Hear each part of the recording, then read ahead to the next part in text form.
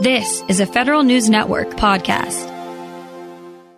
Cybersecurity abides as a top concern for federal agencies, and at a growing number of agencies, you can find political appointees in charge of cybersecurity. That's not a great idea, according to my next guest. Bob Tobias, professor in the Key Executive Leadership Program at American University, joins me now. And this is a phenomenon we're seeing because cyber is the top objective for technology, you might say, at least in part for agencies, Bob. So why not have the power and prestige of political appointees running cyber?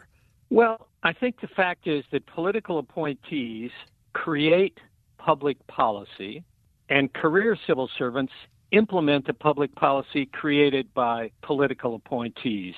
So the fact is, the cybersecurity public policy is clear. Zero tolerance for hacking into federal agencies. It's clear now, was clear in the past, it will be clear in the future. We don't need political appointees to create new policy in this new world. What we really need are the smartest, most experienced, public service motivated leaders that federal agencies can find to implement the zero tolerance policy. Well, recently, one of our own reporters, Jason Miller, had a story saying that, yes, some agencies are definitely going with the political appointees. A couple of large departments decided to stick with career people for cyber. And the difference is when you walk into some kind of White House convened meeting, or you are meeting with an industry group, or you are perhaps testifying to Congress, there's more, power, more prestige, more weight to the political appointees than to the career people, no matter how gifted they might be. Well, I think that's generally true. And it's generally true because what political appointees are doing are implementing presidential policy. And so these folks need the backing of the president when they're talking to outsiders about the policy. But in this case, in these circumstances, the public policy is career. What we need is leadership ability and technical expertise. We need people who are going to stay longer than the normal 2-year political appointee tenure. We need experienced leaders, someone with technical expertise who's able to attract other smart people, who's capable of creating and leading effective teams that can and will achieve the zero tolerance goal. And I think it's also important to note, Tom, that in the Federal Employee Viewpoint scores, agencies that have career leaders score higher than those who are led by political appointees. Well, now those people that you mentioned, the highly motivated, technically competent, long-term servants that are career, they're still there under the political appointees. So when you have both, what should the political appointee best do then? Well, every leader thinks their point of view needs to be implemented. Every leader, when they come in, thinks change must occur. So what we have is political leaders who come in, and then there's a new churn. There's a new strategic plan. There's a new articulated direction, even if the old direction is being sustained. So it's this constant churn that I think we ought to avoid.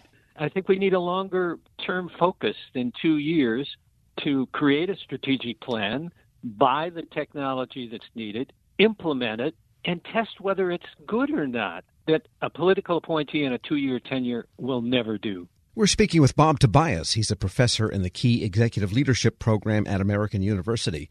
So just to further your point, I'll make an analogy. The Social Security Administration has very few political appointees. And the reason is it's mostly a functional agency to carry out the issuance of checks, basically, to people that qualify under any number of programs. The policy, of course, is set totally by Congress, not by the Social Security Administration.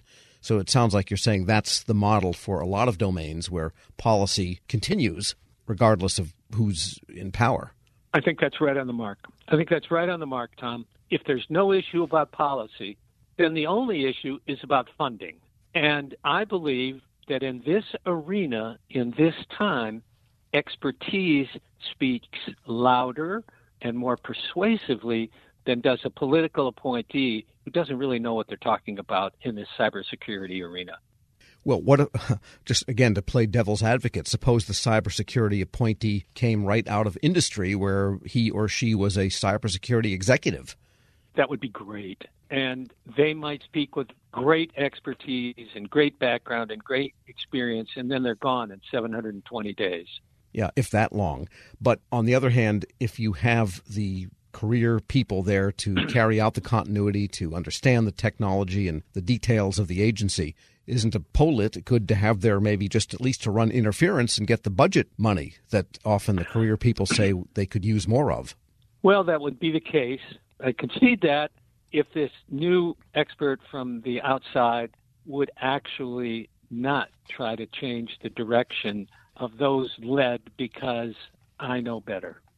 Well, have you witnessed in your career? I mean, you were a labor leader and you've had a lot of experience with federal employee bargaining units in your time. Have you seen a case where the political and career leadership complex worked for the betterment of the agency? I did see a situation in the Internal Revenue Service where the commissioner, who has a 5-year term but is a political appointee, attracted a very, very talented, gifted technology executive who really advanced the IRS. But in that situation, I think it was the combination of a political appointee who had a long-term focus coupled with an executive from the private sector who also had a long-term focus, and that was the best of both worlds. So then the idea that political appointees in term situations that may transcend a given administration and by definition have to if they're 5 years, then might be a more advantageous way to approach these enduring problems? I think so, Tom. I think so. But in the meantime, when agencies across the government, very few agencies have heads with term appointments, I think we have to really think hard about whether we want political appointees who are leaving every 2 years or a gifted civil servant who can lead in this very difficult, challenging time. Bob Tobias is a professor in the Key Executive Leadership Program at American University. Always great to have you on. Thank you very much, Tom. It's a pleasure to be here. We'll post this interview at federalnewsnetwork.com/Federal Drive. Hear the Federal Drive on demand. Subscribe at Apple Podcasts or wherever you get your shows. Hello, I'm WIPA CEO Shane Canfield, and thank you for joining us on another episode of Lessons in Leadership. I'm honored to be joined by Angie Bailey, founder and CEO of Ananda Life. Angie has a remarkable career in public service, beginning as a GS2 clerk typist with the Social Security Administration. And over the next 40 years, Angie steadily worked her way up through the government, ultimately becoming the Chief Human Capital Officer at the Department of Homeland Security. She's been recognized with presidential rank awards by 2 administrations for leadership, innovation, dedication, and commitment to the country. Angie, thank you for joining us. Thank you, Shane. What a pleasure to be here. Angie, you've made quite a name for yourself as a leader in the federal workforce. Who was the first person you remember looking up to as a leader, and what about them inspired you? I often think about this because, sometimes we think of the people that we look up to the most as being somebody that throughout our career has, been at the highest levels and all. But, I've got to go back to, honestly, whenever I was 10 years old. And I remember I really wanted to play Little League baseball on a boys' team. I was the only girl. And interestingly, it was the women who would keep saying to me that, no, I couldn't play. And then one day, whenever I was there to sign up yet again, there was this guy, his name was Delbert Beiser. And I remember he had like red hair and he had wad of tobacco in his mouth and greasy overalls and everything. And he said, I'll take her on my team. And, just looking back on that, there's so many leadership lessons and things that I just really admire about him. And actually, I thought about throughout my entire career. He took a chance on somebody he didn't know. He put aside whatever conscious or unconscious biases that he might have had about having a girl on a team. He treated me the same.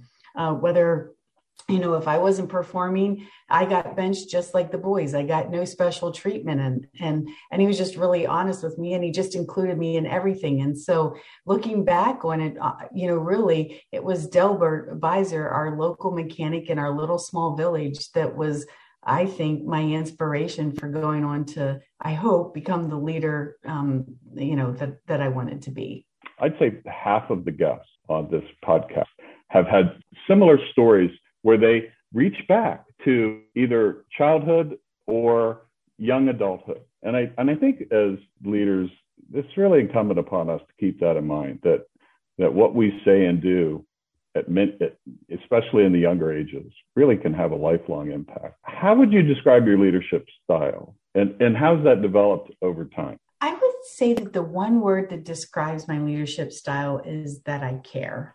I guess that's more than one word, but I care. I've always cared about the mission. I've always cared about the people. I've always cared, about making sure that they had what they needed, or that they were developing the way, that they aspired to develop. And I tried to take this approach of not treating people the way I wanted to be treated, but instead treat people the way they want to be treated. And I think that really kind of developed over my career. I started out just like most leaders do, where it's very results driven. It's all about the bottom line. You need to make sure that you get everything accomplished because, that's what everybody's looking for, the goals, the metrics, etc. But I think as you mature and you go along, you start to your point, you draw back on those early childhood days or early adult, whenever you're a young adult, and you say, I think that there's a little bit more to this than just the bottom line. And so over time, I really began to, I think, see a much bigger picture and the entire ecosystem, if you will, and how the people themselves fit into all of this. And that ultimately, at the end of the day, it was all about the people. And so I think my maturity allowed me to then shift and focus more on the people than so much on results and bottom line. You've been recognized with 2 presidential rank awards, 2 different administrations. You founded your own company. Tell us a little bit more about your background from the beginning, and how did that lead you to where you are today? Well, it's kind of interesting, like you said, that I started out as a GS2, a Social Security Administration. I mean, what I really wanted to be was a criminal prosecuting attorney. That was absolutely my dream. I sometimes joke and say what I really wanted to be was a mafia don, but that wasn't going to work out. So, had to be a criminal prosecuting attorney. But, I had to get a job to pay for college. It wasn't in the cards that I was going to be able to go to college without a job. So I applied at the Social Security Administration, at the unemployment office, and lo and behold, I got a job at Social Security. I didn't even know it was federal, to be honest. From there, I went to the Department of Defense, and I found this career field called Labor and Employee Relations. And honestly, it was as close as I was going to get to being a criminal prosecuting attorney. I didn't go on to be a criminal prosecuting attorney, but I went on courtesy of Department of Defense to get both my bachelor's and my master's in leadership, because the whole study of leadership, I just find incredibly fascinating. From historical to current times, it's just something that's just really fascinated me. And so I would say I'm a lifelong learner of leadership. And then I would say some of the other things that got me maybe where I am today is I never really said no to anything. If people asked me to take on a new challenge, even if I wasn't sure I was going to be successful at it, I would say, you know what, I'm not sure this is going to work out, but more than happy to give it a try. And it always worked out. But I think giving things a try and just not saying no to opportunities is what really led from one position to the next. I feel like I was always rewarded for just stepping in or stepping up and taking on the challenges that sometimes no one else wanted to do. Angie, thanks so much for joining us today.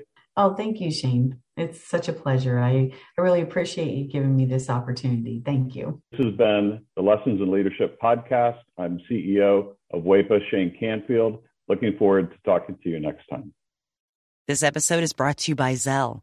Whenever you're sending money through an app or online, it's important to do it safely. Here are a few helpful tips. First, always make sure you know and trust the person you are sending money to. Second, confirm you have entered their contact details correctly.